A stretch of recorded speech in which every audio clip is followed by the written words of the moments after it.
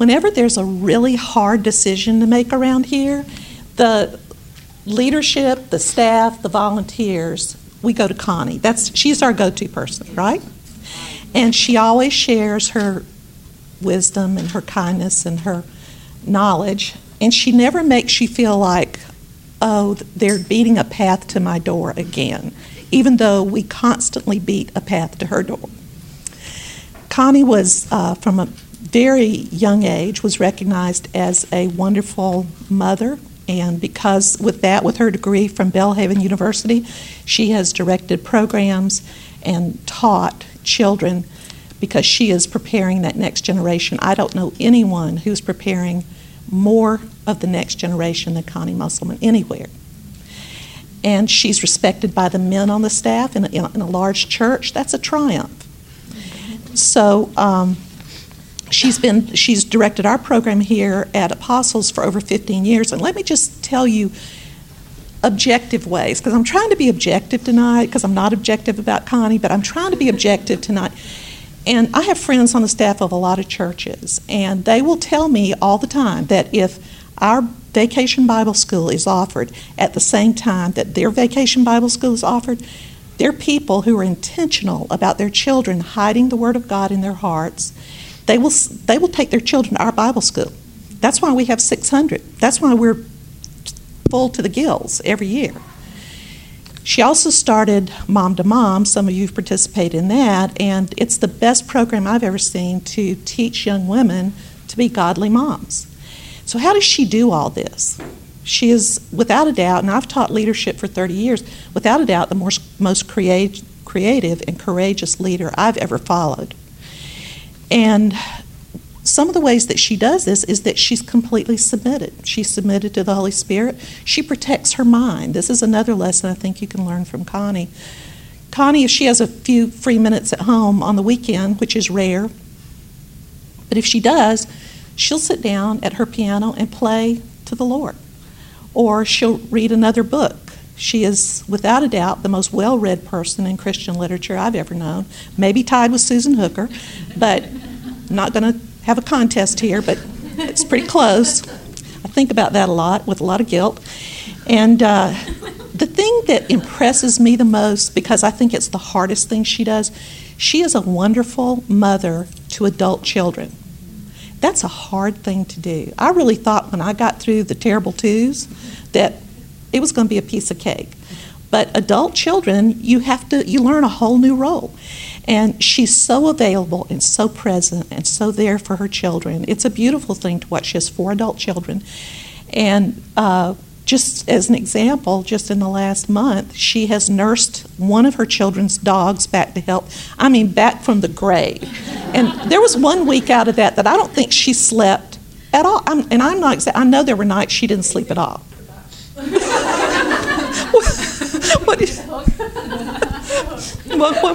One more thing. And I have to tell this. She absolutely, and she went from that to being there for her 10th grandchild. That's pretty good. So some of you are going to be meeting Connie tonight for the first time. We're all in for a special treat. But one thing I know is that we're all going to hear truth. That's what you'll always hear from Connie, no matter what. And so I ask you to welcome our beloved and godly Connie Musselman. Oh, Casey. What will I do with you? I'm really glad to be here, everybody. This is the first time that I'm going to really share my story, and you'll probably know more than my children or my husband or anybody. That last year, God took me off the path. I spoke for Genuine Wisdom on True Beauty in July, and I had just stepped off the plane from Montana for a few weeks and had just read myself full. And I thought, I need to have a mammogram because I felt a lump. But I'm just kind of laid back, and I don't know when I felt the lump. I didn't write it in my journal, which means it really didn't rate. And I thought, I've just drunk too much coffee. I need to take vitamin E.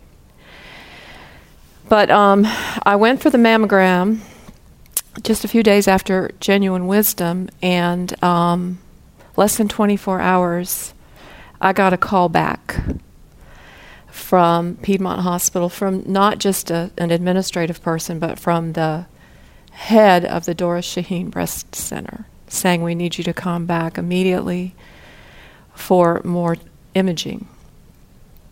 But I'm going to tell you the beginning first. And I just thought, okay, whatever. I called my husband and I said, I'm going to stay late tonight because I might have breast cancer. He said, what? He said, what?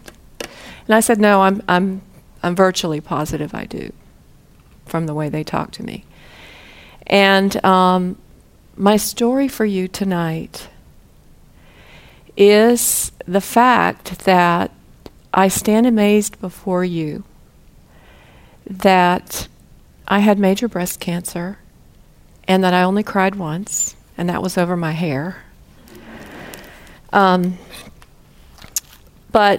that it was such a peaceful time. And I have really struggled to know what to say to you all, because I have a proverbial basket full of treasures of what the Lord gave me, of Himself during this time. And how to sift it down and what to say has been tremendously hard. And I'm going to follow a few notes, but not, I want freedom to not have to, but I don't want to forget something I shouldn't say. But there is no explanation outside of the grace and the glory of God, and those two words, grace and glory, that I would have gone through this. There is no explanation except for the grace and glory of God. A few years ago, at a retreat we had, a women's retreat at the Cove, we had a speaker who spoke about her teenage son being killed in a car accident, and I checked out. I wasn't going to listen to her. Not 1 second was I going to listen to her, because I didn't even want to go there in my mind because of my own beloved son. And so I've thought a lot about you and prayed that you would not think, I can't listen to her because I don't want to get breast cancer. But this is really not about breast cancer. It's about loss. It's about disappointment. It's about the hills of difficulty in our lives, that some are hills and some are steep, and difficult, hard loss, where, you lose something, you just kill yourself to try to find it if it's lost. Or, loss versus win. You want to win. Gain versus loss. But I woke up this morning, honestly, this is the truth, and the words in my mind were, there is no explanation except for my grace and my glory. There is no explanation. And the Lord gave me those words, which are true, in the midst of trying to figure out how to tell you what happened. But I can testify that without pleasurable circumstances, without favorable circumstances, you can be at great peace. And I'm as surprised to tell you as you might be to shake your head and wonder. I was not the person that would ever get cancer, I didn't think, because I run circles around my team, except for Elizabeth. I mean, I'm full of energy. I've got a lot of stamina. At VBS, just before this happened, I remember, thanking God one morning at 6 a.m. when I was driving to work, going, I feel great on 5 hours. But honestly, when I knew, and they called, the manager called me into her office when I went for my second day of testing. And I said to her, why are you doing this? And I thought, do I have 2 weeks to live? What are you seeing? But my mammogram was so clearly, they knew what they were dealing with. And so 2 weeks of going through testing and everything, and I was fine. I was completely fine. I was until my husband and I sat down and he said, you've got to tell the kids before It was even before the biopsy. After the second, if they get out a ruler when they're doing an ultrasound, that's not a good sign. And that's what they did. So eventually you're going to get a piece of paper, but here's what I know. Life is like a series of rooms. It's like a hallway with doors. And I did not know I would be like going into a door that said breast cancer, pink path here. Amy Carmichael, who I love dearly, she used to love Psalm 47:4. When you go home, you'll have all these scriptures. But it says, He chose our heritage or our inheritance for us. And the word for He chose is the same word when David chose the stones that for Goliath to put in his bag, 5 smooth stones. Out of all the stones in the brook, he chose 5, and one of them knocked that giant down. Out of all the doors in life, He chooses our inheritance for us. What door are you in now? Loss, confusion, discontent, great joy, whatever. There's so many things that God orchestrates for us. And I knew this is a new door. But I want to read this to you about a great big anchor chain. This was in one of my devotionals that I had read in Montana just before I came home. Many said the old smith was foolishly careful as he wrought on the great chain he was making in his dingy shop in the heart of the great city. But he heeded not their words and only wrought with greater painstaking. Link after link he fashioned, and at last the chain was finished and carried away. In time, this anchored chain lay coiled on the deck of a great ship which sped back and forth on the ocean.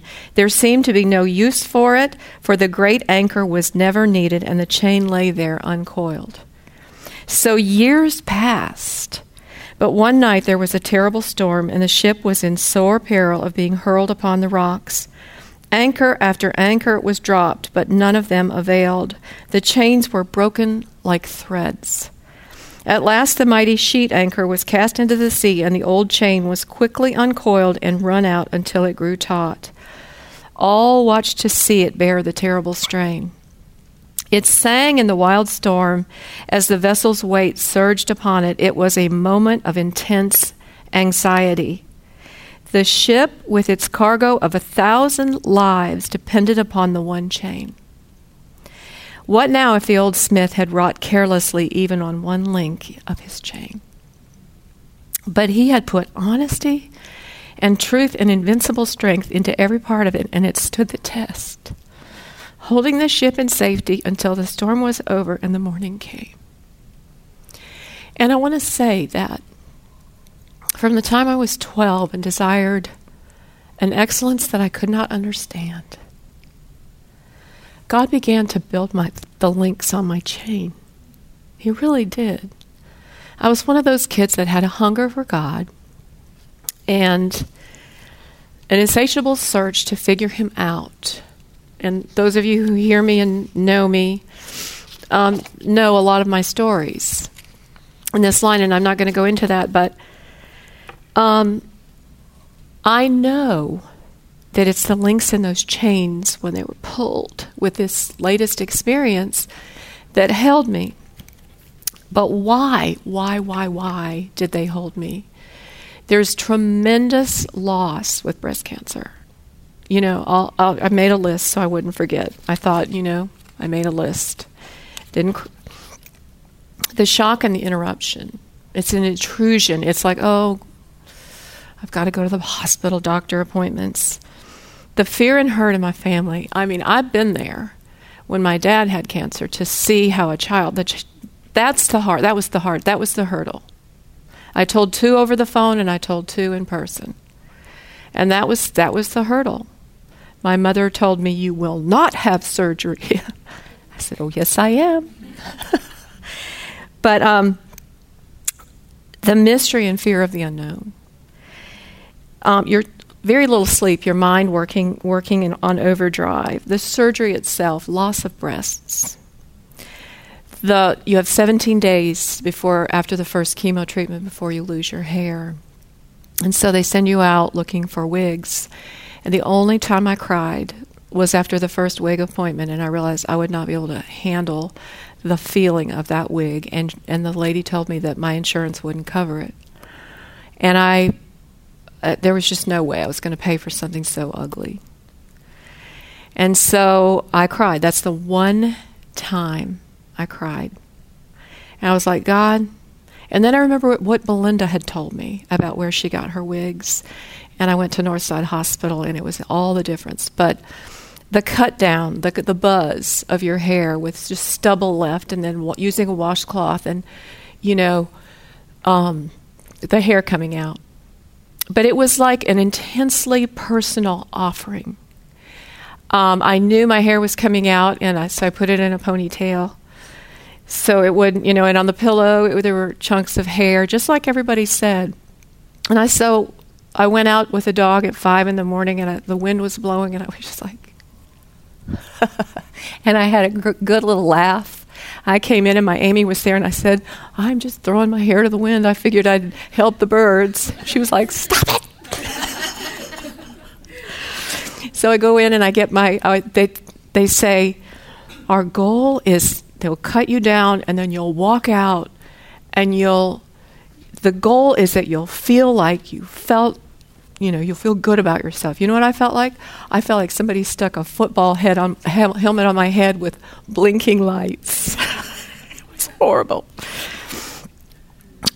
Losing your eyelashes and eyebrows. Learning, do not rub, they come out.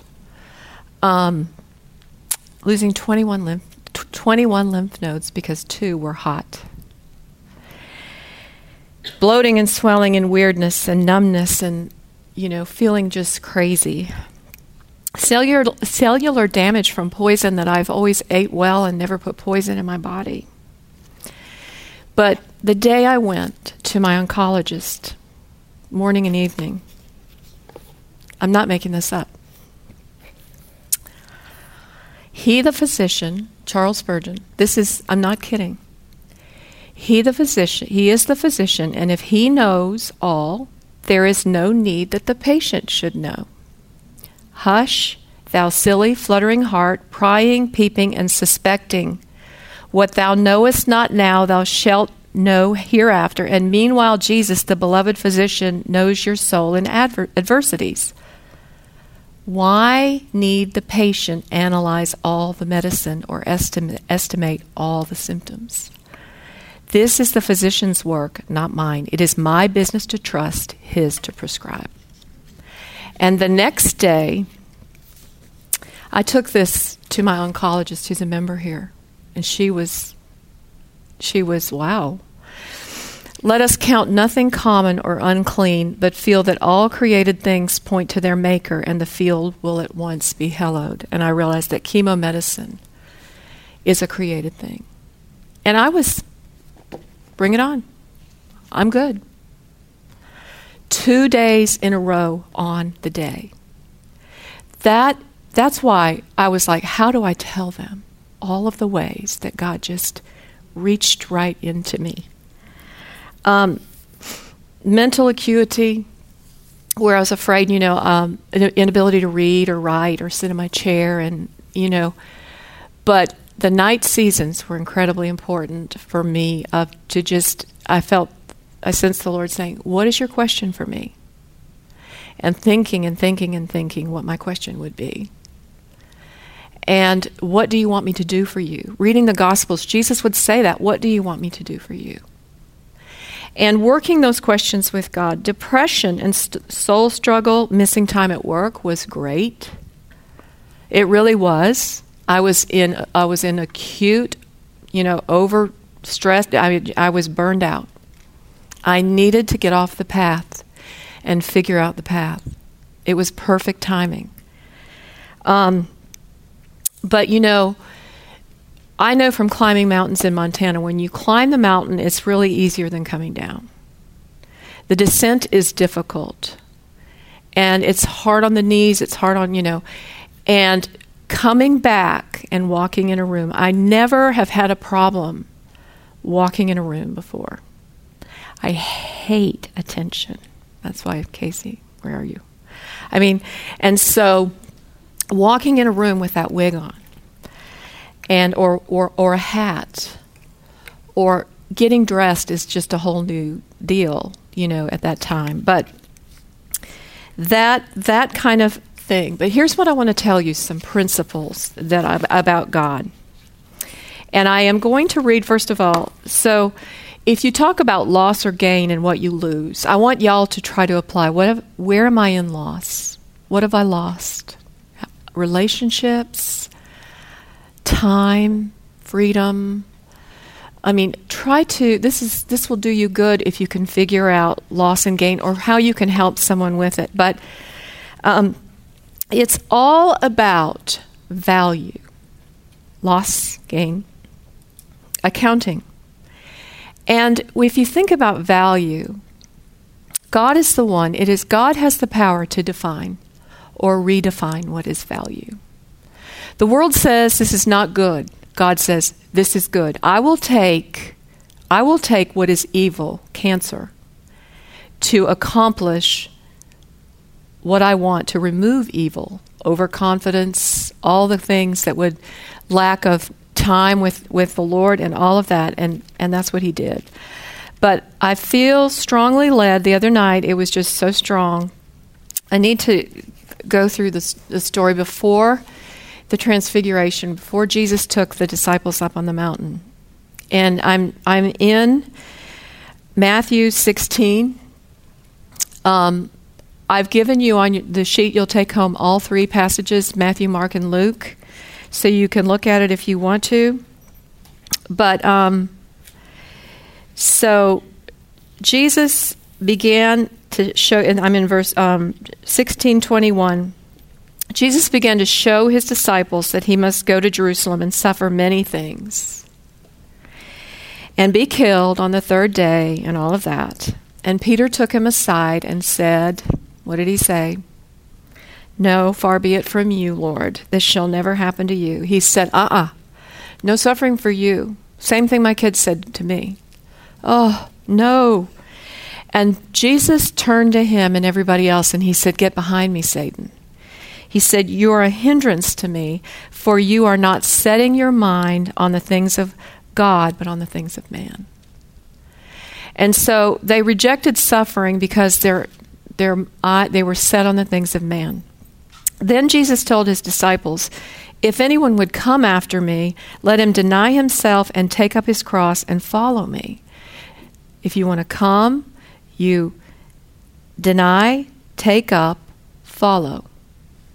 He was saying to Peter, Peter, you are standing in the middle of the path that I'm going on. You are not going to stand there. You want to stand in the middle and block my path of suffering? He said, what I would rather you do is put your feet in my footsteps. Come, follow me. For whoever would save his life will lose it, but whoever loses his life for my sake will find it. It's all about loss. Whoever loses. For what will it profit a man if he gains the whole world and forfeits his life? What shall a man give in return for his life? We'll give anything for our lives. We'll give anything. For the Son of Man is going to come with his angels in the glory of his Father, and then he will repay each person according to what he's done. And then, in chapter 17, it says, 6 days later, Jesus took Peter, James, and John, and he led them up on the mountain. I think it's Luke that says he led them up there to pray. And while he was praying, Jesus, all of a sudden, we know everything got very bright. Jesus' he changed. His clothes became as white as the light. His face shone like the sun. And he was transfigured. Glory burst forth. Glory. Glory is a word that means a full opening. It's like an opening, like the trees in the spring are in their full glory because the buds open. Right in the fall, we say they're in their glory because it's just the highest. Glory is what Jesus was. He was God, but he did not show that part of him. And what happened to me with this and so many other things is glory entered my life. There were too many things on the basis of 2 or 3 witnesses, the same words being said or read 3 times in a day. The treasures gleaned cannot be told. But so Jesus becomes like that, and then Moses and Elijah are there talking with him, and we all know Peter said, "Hey, it's really great for us to be here. I'm going to make let's do 3 tabernacles." And all of a sudden, the cloud comes down, and God is in the cloud, and He says, basically, it's a rebuke to Peter. He says, the voice from the cloud said, "This is my beloved Son, with whom I am well pleased. Listen to him." Listen to him. So up on that mountain, Jesus shows that he is God. Moses and Elijah represent the law and the prophets. They were both men on a mountain one time who saw the glory of God. And then God himself is telling him, Jesus, listen to him. When you are in the time of loss, it's your opportunity to listen as never before. Things that are silly or trite aren't so funny. They're really not. You have a heightened sense of what's important. Martin Luther said, the way really to learn Scripture, know Scripture, is through prayer, through meditation, and through suffering trials. That's the way to get Scripture to open. And see, when I see that word open, I think of a door, and I think of glory. So the doors down the hallway of your life, when they open, God has arranged the doors, and you should expect glory. Glory goes with his opening of things. So, as they're coming down the mountain, and Jesus says, "You guys don't tell anybody till later." And then he has the last word. I think this is so funny. They're coming down the mountain, and he says, "So also the Son of Man will certainly suffer at their hands." He's like, I started this whole thing talking about suffering, and I will end it talking about suffering. I am going to suffer at their hands. Later on in Peter, in 2 Peter 1, he tells, and I can't see that Bible very well, he says, 2 Peter 1, 16 through 19, he's getting ready to talk to the people about, listen guys, the Word of God, you need to be in it. And he says, "We did not follow cleverly devised myths when we made known to you the power and coming of our Lord Jesus Christ." Peter's going, listen, we were eyewitnesses of his majesty. And he describes the time on the mountain. 2 Peter 1:16, he says, "For when Jesus received honor and glory from God the Father, and the voice was borne to him by the majestic glory, 'This is my beloved Son, with whom I am well pleased,' we ourselves heard this very voice borne from heaven, for we were with him on the holy mountain. And we have something more sure, the prophetic word, which you will do well to pay attention as to a lamp shining in a dark place." That's the word of God for us, ladies. That's our anchor chain. Day in and day out. It's been my practice. I'll never forget where I was. I was 30 years old, and I had always loved the Word, but I wasn't consistent on a daily basis with journaling or with, reading. And if you looked at my chair today, on the top shelf of this little next to me, I have a whole row of my favorite devotional books, the classics, Streams in the Desert, several from Oswald Chambers, Morning and Evening by Spurgeon, Daily Strength for Daily Needs. If anybody wants a list, I can get them. But do I read those every day? No, not every day. But if I am really needing extra direction, I will go through every one. When I travel, I make copies of each book for the days I'm gone. I put them in a folder, and I especially spend time when I'm traveling reading. What I found when I went back and looked at what I had read when I traveled was the Lord prepared me for every single thing. And I mean, it is full of the Transfiguration, ladies. Full. Every page I turn in my journal, it's about the Transfiguration. For weeks. Did I remember that when the Doris Shaheen Breast Center called? No, I ran to my chair. I got my journal and I said, what have I been learning? I don't know. I can't remember. What have I been learning? And opening it up and like, oh. And then during the middle of it, during the 3 months later, going back. But sitting with the Lord, going through Psalms and Proverbs every month, and you come to me later if you don't know how to do that, and then reading one of two Bible plans that I've read for years. So I'm in the Word, and it's not random. And if I miss a day, I go back and try to catch up, and I try to say, Lord, it's not random what you want to do with me. But what it has done, to my utmost surprise, I kept thinking, well, and my daughter Amy said, Mom, what's wrong with you? You know, I would be sobbing over all this. Are you as hard as a rock? And I said, Amy, you know what? It is really not a big deal. It's not a big deal. I keep waiting. You know, when they put the first chemo in, I thought, this is going to be emotional. It was just fun. Good old time sitting there. I'm not lying. So here's what I wanted to say is, I didn't want to come here and it be like bragging about me. Oh, she did so well. It's not me. But it is absolutely, there is no reason for it except for the living God. It's too hard to come and share, details of your life if it's not for the glory of God. It's too hard to work in ministry full time. It's too hard to pour yourself out if it's not for the glory of God. That's my philosophy. But anyway, so this issue of the Transfiguration was huge for me. Only God has the power to reveal. So there's a verse that says, Proverbs 25:2, it is the glory of God to conceal a matter, but the glory of kings is to search it out.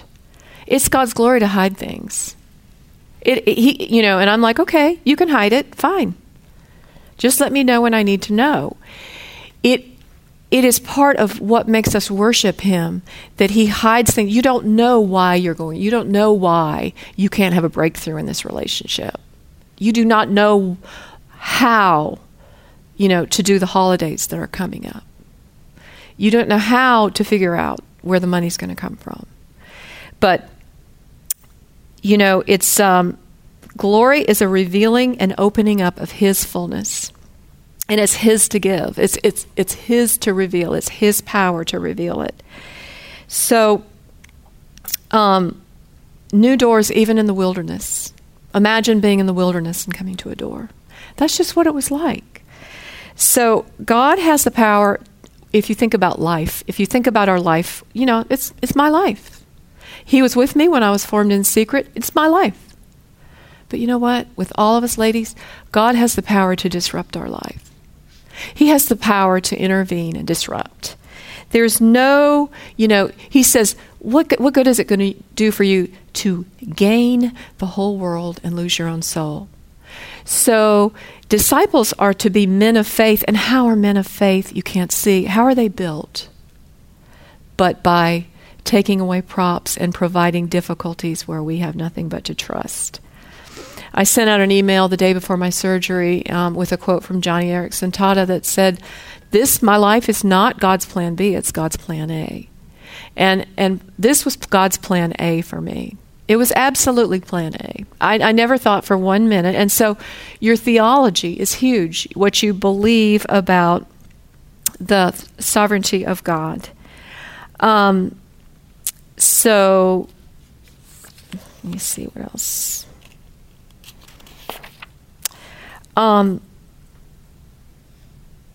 He provides difficulty. Oh, this is good.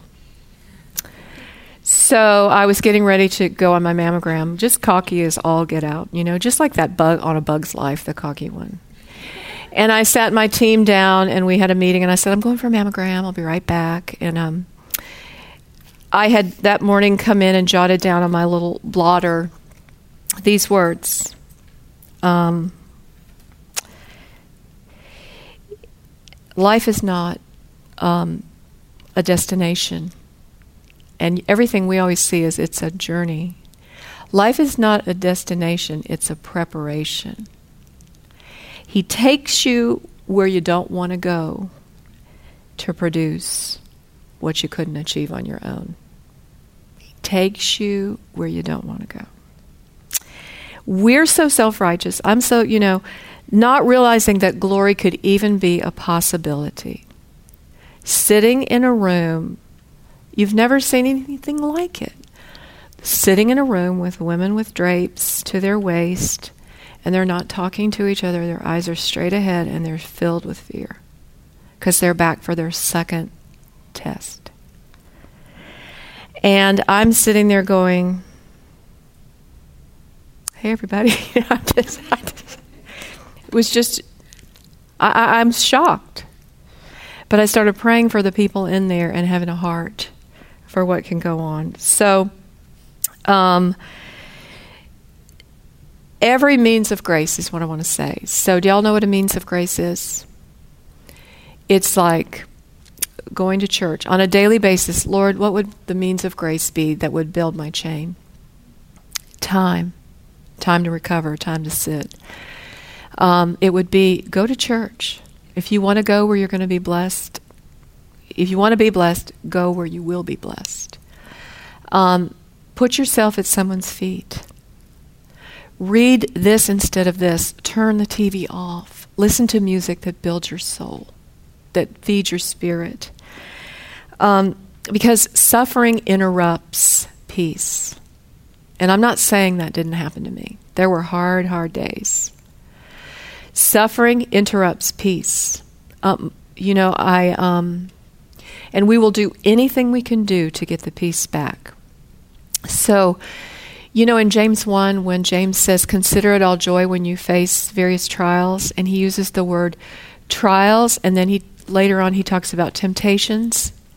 You know what? In the Greek word, in Greek, the word trial and the word temptation are really the same word in Greek. But the point is not to let the trial become a temptation. A lot of people, when hard times hit, they use that as their excuse to just be done with God, to be mad at Him, to be, stop. But my challenge to you is to build your chain, God's Word unveils a person. It's not an owner's manual. It reveals Jesus, a person. And being disloyal to Him when He's working and opening doors in your life is realize He's opening hard doors because He wants to be with you and open glory to you.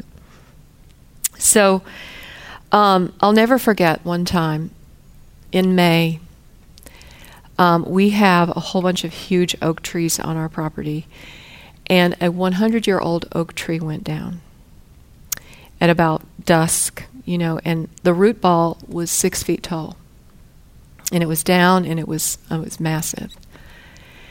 And it was momentous. The earth shook. Did the earth move? Yeah, the earth moved. And that morning I had read all kinds of scripture and written it in my journal. And after that tree fell, everybody went to bed. And I thought, you know what? I'm going to go back and read what I wrote in my journal this morning. I wonder if God, when things happen that don't happen every day, you need to say, Lord, what are you trying to say? And I got my journal out and I sat in my chair, and I kid you not, here's the glimpse of glory. You know the verse I wrote in my journal that day? He who thinks he stands, take heed lest he fall. Do you think I cried? I made lists of all the ways I was leaning on my own confidence. I was like, Lord, you want to work with me on this. And so what I'm asking you to do is to believe that as you build your chain, there will be glimpses of glory. And you can't even describe them. There would be times when I didn't know what to do with a child, and I would say, I don't know what to do with you. And go in my chair and say, Lord, I am grabbing the hem of your garment for her or him. I am hanging on. Would you please open to me the next thing to do? What is the next thing? So every resource for the journey is available to you with whatever you're dealing with. So here's some of my lists of gain. One night, I was imagining, I was all on steroids, and I imagined walking into heaven and God saying to me, hey, your love to me has been wonderful. And we know he's going to say, well done. But I said to him that night, you know what? I know I have a good prognosis. I was stage 2B, which is fine. My prognosis is good. But the fear of dying just goes away the closer you get to him. And when you realize, he would say, your love for me was wonderful. And in that regard, I want to say to you, we have a happy God. He is a happy God who delights in us. He is chasing us. He is the hunter, and we are the deer. And he has every resource for us. When you have children, and those of you that do, knowing, the key to their heart, the key to your husband's heart, those that don't have a husband, where the heck is he? And the Lord knows. So his words to me were lavish. They were true. They were accurate. They were on target. The appreciation for the Word of God has grown. The appreciation for small things is huge. Identity and suffering. So many, Carrie would come home. She would be at church, and she would talk to the ladies here who had breast cancer, and she'd come home and tell me things that they said to do or not do. The fellowship of suffering, the peace that comes from obedience. Just the washing. It was intensely personal for me to pull my hair out by myself. It was funny. And I'm like, it shouldn't be funny. It wasn't funny at Thanksgiving when I hated that wig and everybody was going to see me. It wasn't funny when I had to walk in places for the first time, but it was intensely personal. It was like an offering. And, when you read an Old Testament story and you realize they pulled 1/3 of their hair out. And I think I had pulled out 2/3 before I got there. But, humility, a different form of humility, a proportion. So this doesn't compare to what other people have gone through. My suffering doesn't compare. Breast cancer is a unique sorority, and you realize you're uniquely loved as a woman by a heavenly Father. And it felt like an offering beyond my parameters, but it was a joy. It was a joy. Glory from difficulty. I'm not saying it wasn't steep. It wasn't hard. Just before I came back, I climbed the mountain. I always climb. I've made the mistake of taking the steep trail before straight up. I took the easy trail that's 1.5 miles more than the steep, because that's straight up. But somewhere I missed a path, and along trails on some of these western mountains, there are little off trails that are quicker to get to the top, and they're little steep off trails. And I wrote in my journal that night in Montana, I hit a steep trail. That was a price to pay. I was by myself on that trail. I was afraid. It went right by a cave. I thought there might be a bobcat in there. It was a steep trail. And, sitting there in the night, I thought, that was just a little jog. It wasn't the whole path. It was like the Lord said, yeah, I'm taking you on a little steep path, but it's not very long, and you're going to get back on the main path soon. Hebrews 11:1 says, now faith is the assurance of things not seen. By it the men of old gained a testimony. The Greek word means they gained a testimony through their faith. Endurance, character, hope, direct words from God for his people. I'm taking too much time. I'm taking your time. But, there's a whole bunch more of stuff like this that I have listed out.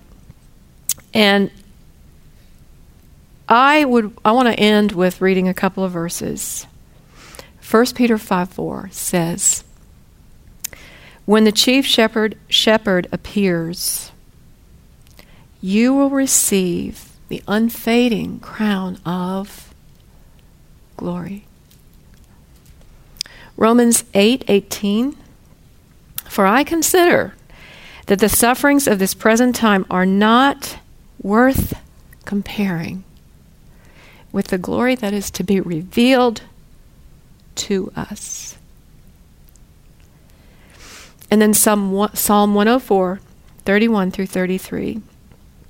May the glory of the Lord endure forever. May the Lord rejoice in his works.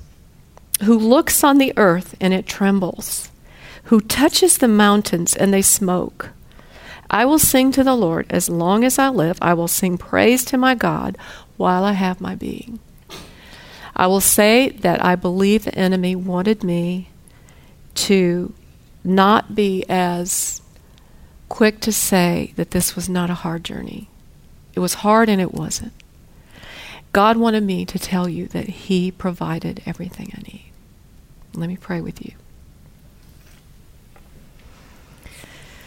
Lord, I so do not want to discourage anyone who would feel just like giving up because these things are high.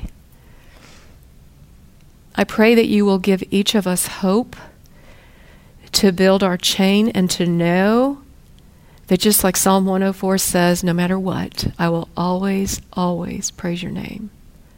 No matter what happens, I will follow you. I don't want to stand in the path and hinder you. I want to put my feet in your footsteps, dear God. I pray that you would inspire us and teach us and give us a vision and give us hope. In the name of Jesus, amen.